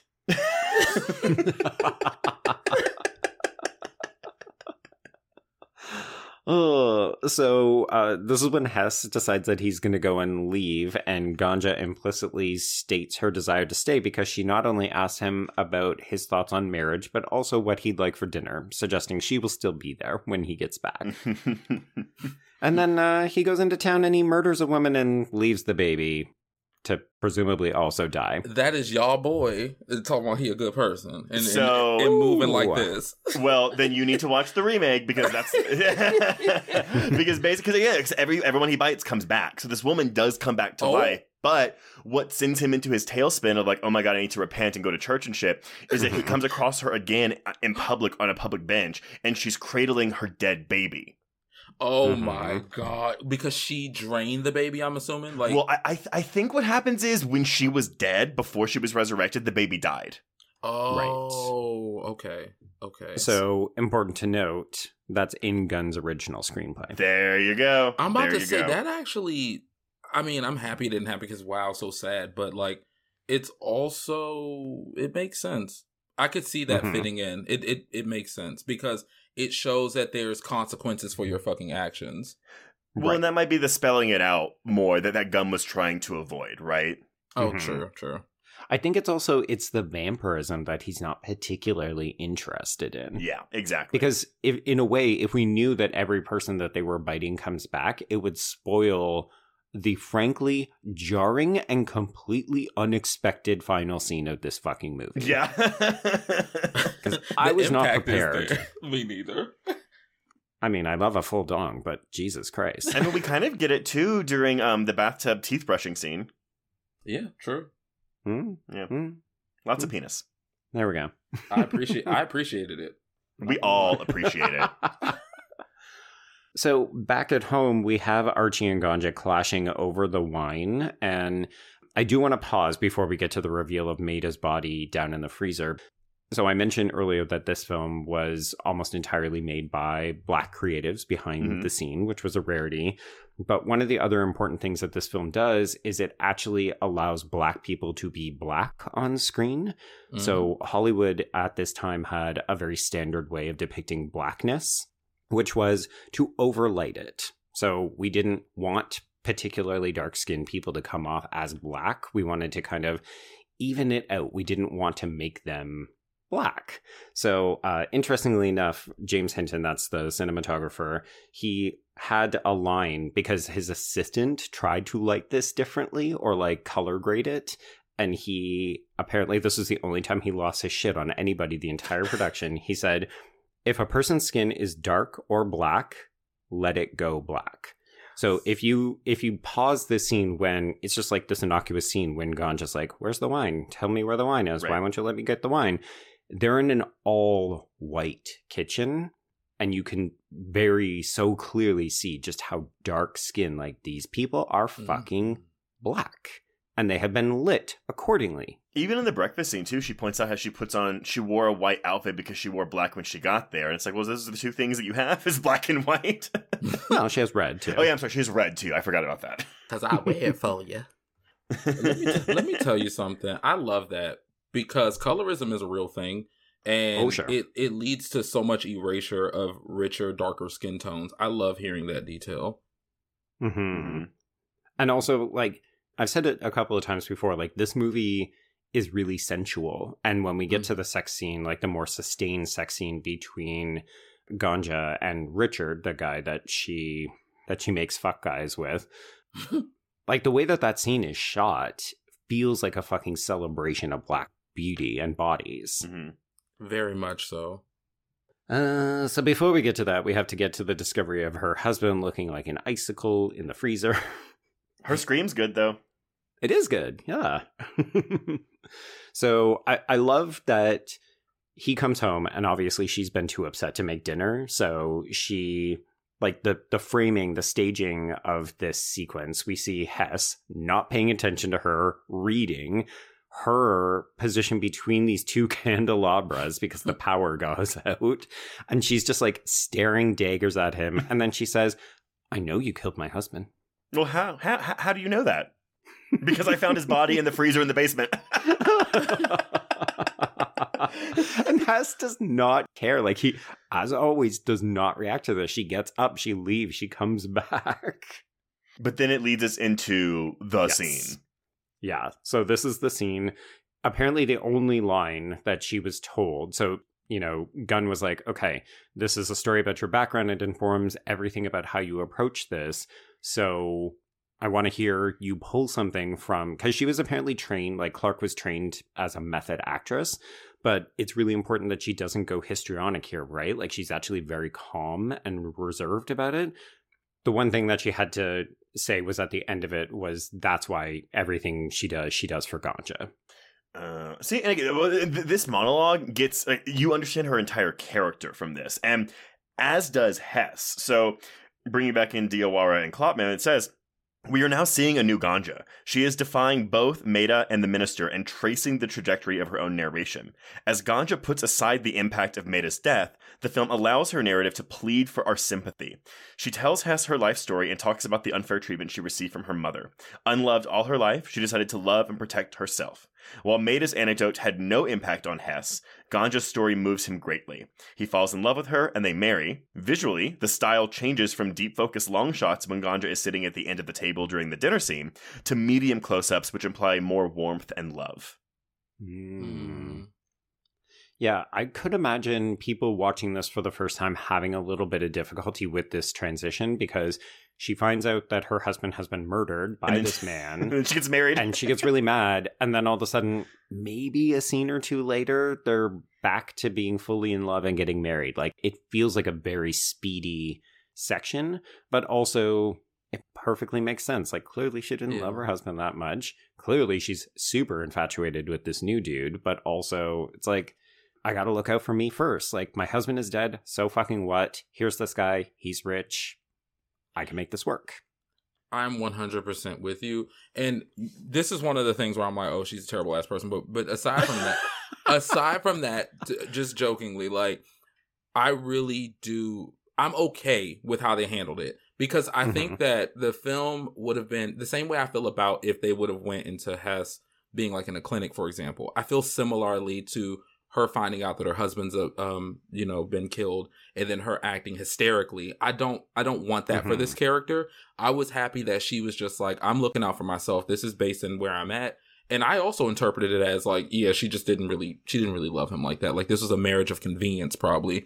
And when she was having with old boy, it was because she's like, okay, well, I don't know where this is going to go, but I'm having fun, and it's just never going to be. But in that moment that she realizes that they could have something special, she was invested in it. So it didn't really seem that outlandish to me, even though it was like questionable. It's abrupt. Yeah. Yeah. Well, and so, Joe, because you know more about the screenplay and the notes that Gunn took. So again, this is another big change that Lee makes in his remake, where instead of being about her relationship with her mother and how her mother was emotionally abusive towards her, it was more so about how she learned as a young child how being black immediately made her different. And so her dad was like, people will treat you like this because you're black. And she goes, well, that's not fair. And he goes, I know. So it's more about that, specifically about her race in a white world, which it's different. Personally, I do find it a little bit less effective.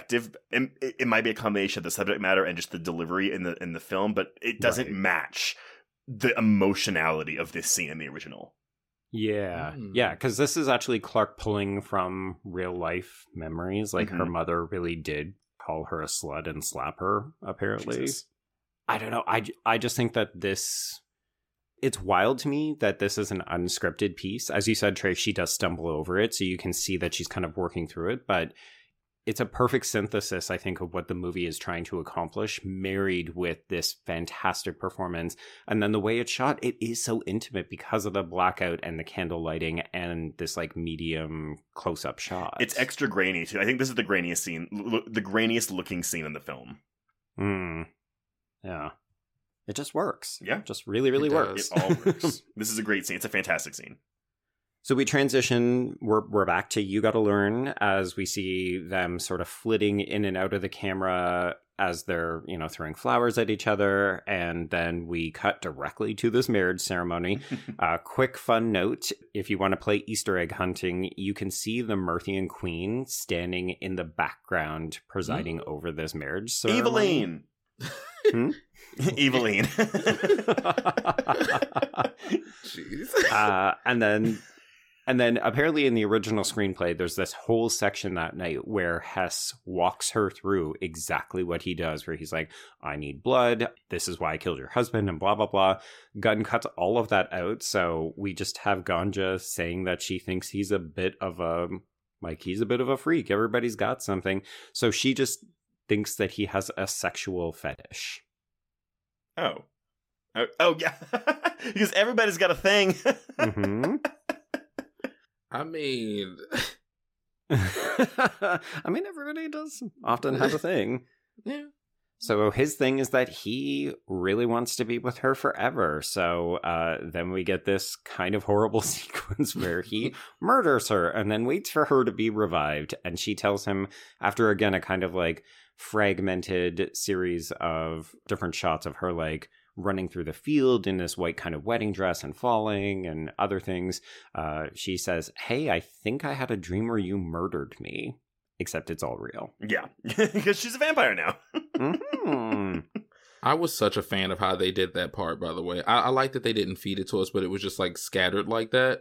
It did make it a little tricky at first to understand what was going on, but it conveyed like a lot of emotion because of it. Like I felt really this is bad when for you, her. I mean, again, like, look, did I have the Wikipedia page for this up as I was watching the movie so I could make sure I was catching every like major plot beat? Yes. But even still, this scene is, it's more surreal than most of what has come before, which is really saying something. Yeah. I think if people aren't paying attention or if they're feeling a little bit lost, this is actually the section of the film where it will happen. Because I also got confused at this next part. So we see them arguing outside, but we're not hearing what they're saying because it's drowned out by non-diegetic music. And we've got a separate voiceover track of Hess talking about other things. But clearly he's elaborating like, hey, I murdered you and now you're a vampire. We're not hearing any of that. And then she doesn't believe him, so he stabs her with the bone dagger. Jeez. And then he's like, I'll just leave you upstairs to let you recuperate, and I'll give you a sleeping pill and a glass of cat's blood.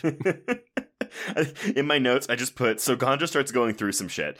Like, I didn't know how else to explain this. It's been a rough couple of days. I've had a very difficult fucking 6 months. Okay, so we're really moving into the last part of the film here, where we have a dinner sequence. And again, in the screenplay, we've met this character, Richard, who was played by Richard Harris before.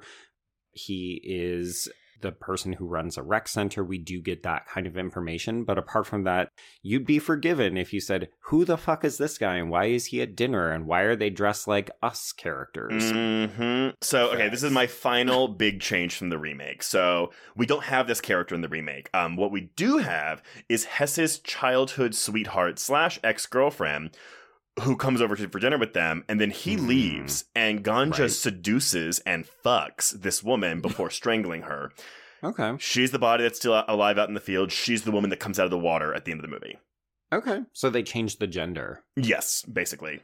Interesting. And this is the lesbian sex scene, too? Yeah. They fuck, and then during the sex scene, the ex-girlfriend's like, choke me, and she does, but then she kills her. Oh, okay. Whoops. Whoopsie. but there is a fingering to be done. Oh, right. No.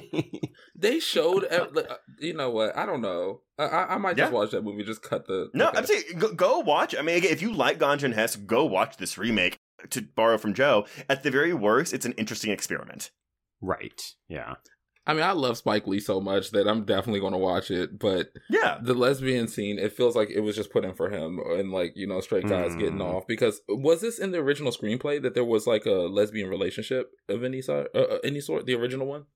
No, so this was always a male-female partnering, but we did get a lot more of Richard, so we get a whole explanation of the backstory between him and Hess, and there's whole sequences of like the pre-dinner conversation and that kind of stuff. Apparently they did film it, but Richard Harris, the actor, was a friend of Gunn's, and apparently not a very good actor, like he was not a professional. and he was very awkward. So the only parts they could really keep were the kind of physicality moments. So I think that's also why we get a lot of body slow dissolves during this lovemaking, but not a lot of dialogue. I think he has one line. I noticed that, and I mean, I was okay with it because he, is beautiful, but yeah, it so definitely hot. Stood out. Oh, very much. So I was like, whoa, yeah. So one fun note, I was like, this is really weird. Like, these bodies are super shiny, and I wrote in my notes, glittery. Babies, that is real glitter. Dunn fully was like, let's just get some glitter on these hot bodies as I film this sex scene, which to me was like, oh, yeah, he was a big old gay. Imagine trying to get all that glitter off of your body. No. It's giving that Stephenie Meyer totally ripped this movie off. Glittery vampires. And then the worst part is that you've got to take a bath to get it off, and then you're brushing your teeth in that glitter water. Oh my god, that's disgusting. No, Both of you shut the fuck worse. And that goes against the environmentalist boon, because if you wash that down the sink, that's terrible for the environment. Glitter is terrible for the environment, yeah. Oh yeah. Did not know that, but I also don't use glitter very often, or ever, so... The worst is when you get a Christmas card and it's got glitter on it, and then you open the envelope and you've just got glitter all over your fucking apartment. Yeah. Oh my god, I can't stand those damn glitter cards. Even the ones where it's like just the lettering on the front, it just gets everywhere. You know what? Like, the pinnacle of bad people, there's like Nazis, and then there's people who send glitter cards, like right below. Exactly. And then there's the people who brush their teeth in bath water. Okay, so yes, the sex scene is hot. It goes on for quite some time. And oops, Ganja has accidentally killed this dude because she licked a blood scratch, activated the bloodlust, and lo and behold, Richard is dead. This was hot, though. Oh, so hot. Right. So we then get a full minute-long extreme long shot as they carry this dude's body through the field. And then as we go to dump it, this is when Ganja says, no, I think he's still alive. And Hess just drags her away because he doesn't want to hear it. He's like, no, shut up, bitch. We're going home. I think what really sucks about it is he's clearly breathing. Like, if you look at he's breathing. He's like, nah, you're tripping. I'm like, what? I guess we didn't comment much on how this movie like changes vampire lore, but I do like that we have vampires that can walk around in daylight. Oh yeah, yep. Stephenie Meyer. Yeah, and they don't have fangs. Like, at one point when he's killing the sex worker and the pimp, we actually see that Hess has to use a device or something to draw blood. Well, I was actually okay. Y'all can stop me if this is not a good question to ask. I was going to say if maybe the reason that they don't burn up in the sun is because they are black vampires. No, that's a good question to ask. I mean, it's why in Octavia E. Butler's book, The Fledgling, her black vampires can walk in the sun because of melanin. Right. Interesting. So it's a good question. I feel like that's one of those things where a future filmmaker could easily look at that and say, you know what? That's part of lore that's worth exploring in greater detail. Like, that is the genesis of a film right there. Oh, I like that. Yeah. Yeah, I think that played into it quite a bit, to be for real. Cool. So speaking of vampirism, this is where we start to talk about what the solution for their problem could be. So we learned that Hess has been looking into potential options of how to die, and we learned that if the shadow of the cross falls across your heart, you will fall as long as you have worshipped God, because nothing can survive in the shadows. And cue a very long scene set in a church. Very long. Yes, we have more or less a 9-minute climax that is entirely set within this church from the opening sequence. So we open with a woman played by Betty Barney who is singing a gospel rendition of You Gotta Learn. And Luther is there. He's preaching and dancing. We should also note that Wayman is not a professional actor. He is a singer, and that's why he did the music for the film. he was also very uncomfortable doing this. So Gunn had to be like, you have a religious background. You know how to do this. Just trust your instincts. And then he rigged 2 cameras and let her rip. Wait, did they say why he was uncomfortable doing it? Is it because he thought it was blasphemous or was something different? No, he was like, I'm not an actor. Oh. I'm not going to be good. I'm going to fuck up your movie, because he knew that this was the most important scene, right? Like, you basically have to allow Hess to pray, and it's this moment that will lead to his salvation. And Wayman was like, you're basically saying I'm the person who instigates the climax of your film. Oh. So I guess, okay, what do you think this film's beliefs, or I guess the mentality or messaging is behind religion? Or what is Gunn's ideas about religion? Because I will confess, I viewed this film as rather conservative until you told me he was a gay man, and then it kind of threw that all for a loop for me. I mean, we've clarified that you can be gay and religious. You don't always have to have a negative response to it. But yeah, I mean, this definitely gives off a bit of a more traditional feel, right? Like this idea that even the worst villains can be forgiven for their sins if they come back into the fold. Yeah. Well, Catholics just ask for forgiveness and you're good. We should note this is a Pentecostal church. I don't know if that makes a difference. Ooh. Yeah. Yeah. Pentecostal is like super, it's like evangelical. It's like super, super, super religious. I kind of feel like it's not really a window into how Gunn feels about religion, because the characters probably believe, based on whatever world they're in, that if you go to the church and you're absolved of your sins, then there is a chance for your salvation and to get better. And so many people in the world who end up resorting to the church, it's very similar to people who go outside the church for certain type of spiritual healing. It's not just about the Christianity piece. It's about this idea that there's a hopelessness to some issues that we come in contact with. And when something like that happens, it makes sense that if a doctor can't fix it, who will? And when you think about the limited view of that, if you're literally going through something like vampirism and you've been raised in America, it makes sense that you would believe, I need a spiritual healing of some sort. That's why this scene has made me cry a few times, because it's very emotional. Right. There's almost like you're submitting yourself, you're becoming like the lamb before the church so that they can lay hands on you and remove something. And in reality, we all know that, we don't know because it's, spiritual, I guess. But a lot of people would agree that there is kind of a problem in that. And that's where some churches go wrong, and they go as far as trying to pray the gay away.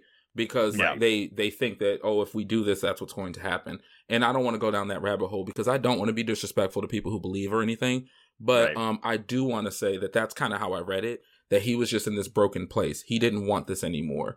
And him submitting to the church and having them lay hands on him was just hope. Like a last resort. Yeah, like I just want to be removed and absolved of this. And it just, it really speaks volumes, especially if this is written by a gay man. Like that's, it speaks volumes. So what do you two make of the Murthian backstory of this then? Like, are they the villains since they're the ones who had this poison dagger that created the vampirism? Because that's where I think my discomfort lies, is if Gunn's intention is to really talk about there was religion and there was religiosity before Catholicism, and if we trace that back to colonialism, are we then saying that the black people were the bad guys, like, because they created all of this? Because I don't like that. Now, once again, these are just my musings. Now, I think that, like, there's this book I read once called 2000 Seasons by Ayikwe Arma, and it's talking about how there were people who were in Africa, and around the time that people were coming over into certain villages and stuff, part of what they would do is they would grab a few people, but they would grab these people and they would refer to them as zombies, because they would basically work for the white man to their own detriment. And you saw some of this in the transatlantic slave trade, because oftentimes when people would show up, sometimes people were who were African were selling their people into slavery without having a full idea or scope of what was going on. And so it's a very complicated discussion that I'm not educated enough to speak to.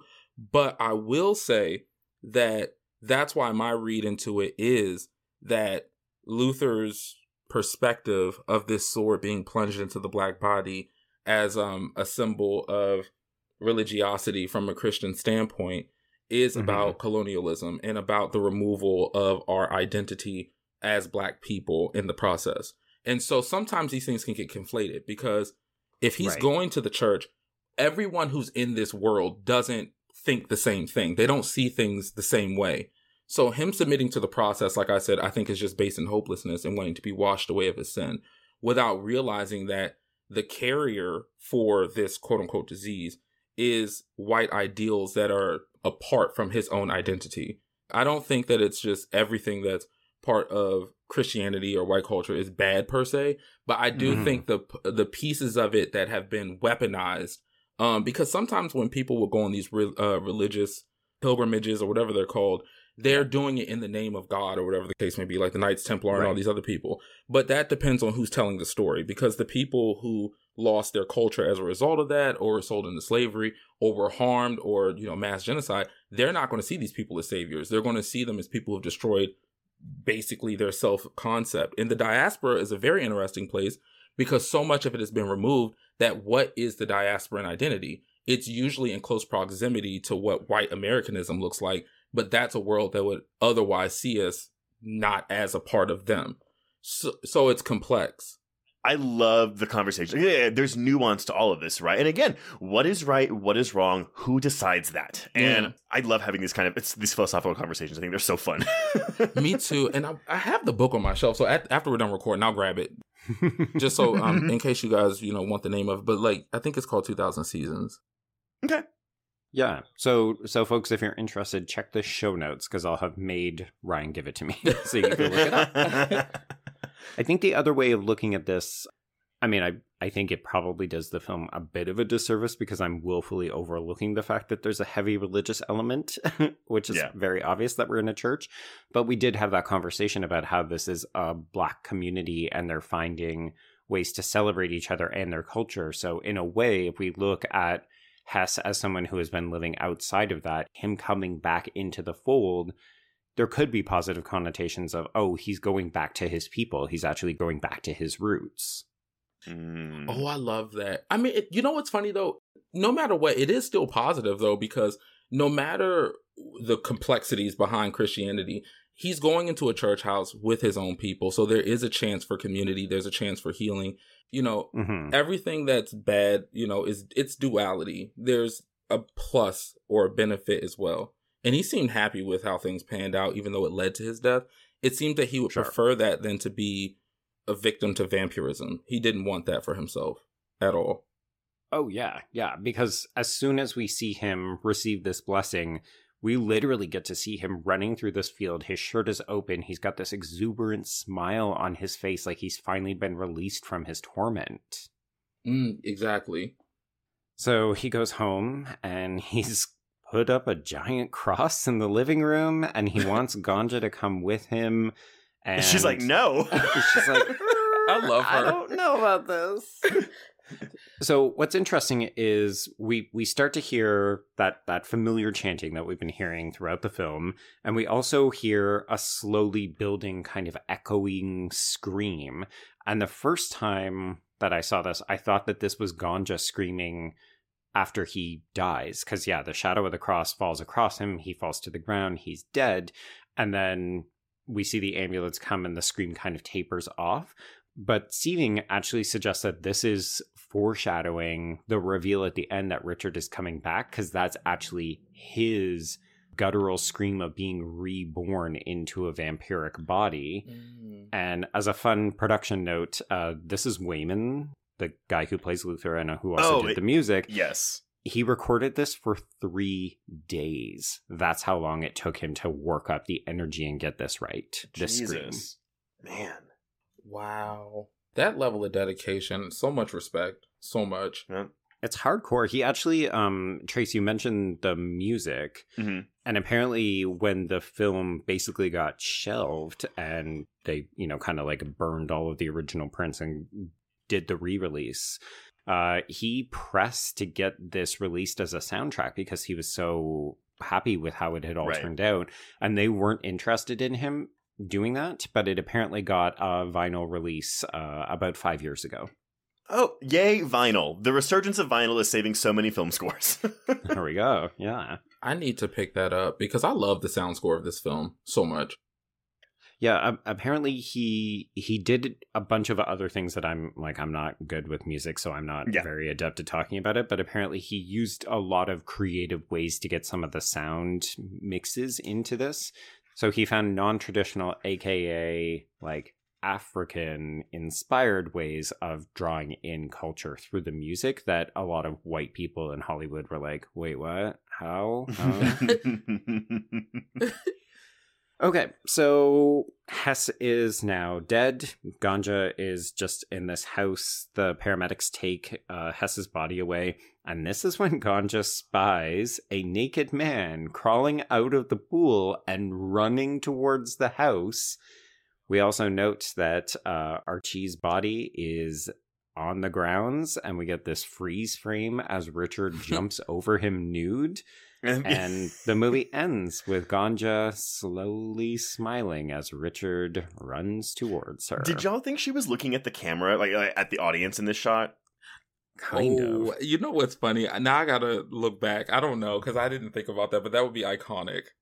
So, okay, this is my last little pull from Diawara and Klopman, but they say, Ganja is a contemporary black woman. She is tired of being subservient to the church and to black men. She's glad that Meda and Hess, the self-destructive artist and the bourgeois patriarch, are gone. It is in this sense that we understand her cunning smile in the final frames. She's in command. The last image of her potential sexual pleasure and control comes as a surprise because the two major narrative threads have been woven from a male perspective. I mean, I agree. I mean, look how she got over her previous husband, so she ain't tripping over no man for one. and secondly, I'd be smiling too. I mean, like, he looks good. Like, she got the house? Yeah, I got that. Oh, you're right. She's married. It's hers by law. Wait a minute. She doesn't have to worry about Archie because Archie's dead, so he's not pushing back. She might actually get an inheritance too. Like, she probably got all his money. Yeah. Oh. If not, she can just sell all of his priceless artwork. Woman on top, man. The only thing she has to worry about is that he does have that kid, so sequel potential, that kid's getting killed in France. Yes. That kid dies on the boat journey back from France. I didn't even think about that. You're right. Him coming home and knocking on the door like, what the hell is going on around here? Daddy? I would hate to see her face when she opens the door and sees a kid sitting there. Oh, fuck. And then it becomes like a buddy comedy as they learn to love each other.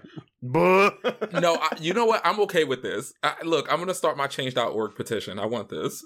I wonder if Spike Lee would be interested in doing this. So one final thing, I could not shake who I thought Marlene Clark looked like, and this was before you both told me that there was a Spike Lee remake, so I was fiction future casting. So I'm interested if you two have any idea of who you would like to see in this. I guess we have to overlook Spike Lee's film, but do you have any hypothetical cast you would love? I have one person in mind. I just love her, so I'm biased, but I would love to see Teyana Taylor in the role of Ganja, personally. For Hess, I need time to think about it. I might steal one of y'all answers. Who do y'all see? Well, Ryan, where would we have known her from? I first got into her with Google Me Baby back in the day, but now she's like producing films. She got in the music industry for a bit of time, but then she jumped right back out because she wasn't having it. She's married to Iman Shumpert, who's I don't know sports. He does sports. I know him through her. I'm so ashamed to admit I know him through her. But and she was in the Fade music video with Kanye West. She was the one that was doing the long dance number at the beginning that broke the internet when that first came out. Okay. So I thought about this too before I watched the remake. I didn't come up with Hess because I was clearly only focused on the woman. I was going to say, who cares about Hess? No shade. So I have three options, and they may be really obvious, but I don't care. So I have for a younger set, I have Keke Palmer, or maybe Jurnee Smollett, but also I was thinking Gabrielle Union. Oh, interesting. I don't know. I feel like she has the attitude to pull off this character. She definitely does. She does. I could see that for her. She would love it too. I think she would relish in that role. Yes. Oh my god. Okay, so I'm hoping that my pick will blow the two of you away. I just felt like I saw a kind of uncanny resemblance, but also let's queer this shit up. I mean, Trace, you've already alluded to that a little bit, but I was thinking Dominic Jackson. So she played Electra Abundance in Pose. She's a trans actress. Oh my god. Okay, no, I'm so glad you said that because I was actually thinking, oh my god, the other one in Pose, because I think she... Oh, MJ Rodriguez you talking about, or no? Oh my god, yes, 100% MJ Rodriguez, because she actually even looks like Marlene. She kind of does. I'd be okay with any of them getting this role because I want that opportunity and that representation. Right. And Dominique Jackson, she's been popping up because, she played Bloody Mary in American Horror Stories, and she did a great job with that role. She killed. Did not know that. Oh. Interesting. Was that most recent New York season? It was the one before that. It's when they were dabbling. Remember they were doing American Horror Stories? It was one of those episodes. Okay. So, and I didn't like the episode, but I loved her performance. I mean, that goes without saying. Right. No shade. That's fine. It's the typical Ryan Murphy effect, right? Where you're just like, oh, I don't know about this product, but goddamn the people he gets to work with. It's just like, he is so good at spotting talent. He is. I have to give it to him. I'd be a hater if I didn't. Because, I mean, she looked great. I'm trying to find the picture to send to y'all. Y'all can cut this out later, but I'm just sending it for y'all own edification. You have to see her as Bloody Mary. She looks so good. Oh, yeah. Nice. Okay. But yeah, so I think that is Ganja and Hess. I'm not going to lie. I'm really happy that we got through all that because I have not been more intimidated by a film on this podcast in a very long time. Mm-hmm. It's been a while since we've had to do one where it's like, okay, you got to sit with this, you got to do the work, you got to read a bunch of people, analyze and really give the it a fuck out of it. Yeah, exactly. Sit in the bath, brush your teeth, give it a think. Oh no! Stop. Okay, well, before we announce what we're covering next week, Ryan, first of all, thank you so much for coming on to this. Where can people find you on social media? You can find me at Brother Ghoulish, mostly on TikTok, but I'm starting to come back around to Twitter. So at Brother Ghoulish on all things. Okay. Well, if you want to get in touch with us, you can reach us on Twitter and Instagram at HorrorQueers. Shoot us an email at horrorqueers@gmail.com. Find us on Letterboxd to keep track of all the films we've covered. Go to our YouTube channel to check out our interviews with various horror filmmakers, as well as videos on our most anticipated films every month. If you want to chat with other listeners, please join our Facebook Horror Queers group. If you have a moment, please rate and review us on Apple Podcasts or Spotify. And if you want even more content, please support the show by becoming a patron at patreon.com/horrorqueers. Sign up now and you can get over 233 hours of extra content. Our new episodes this month include a discussion on films with make or break endings, the latest remake of Children of the Corn. Ugh, Tabitha, it's terrible.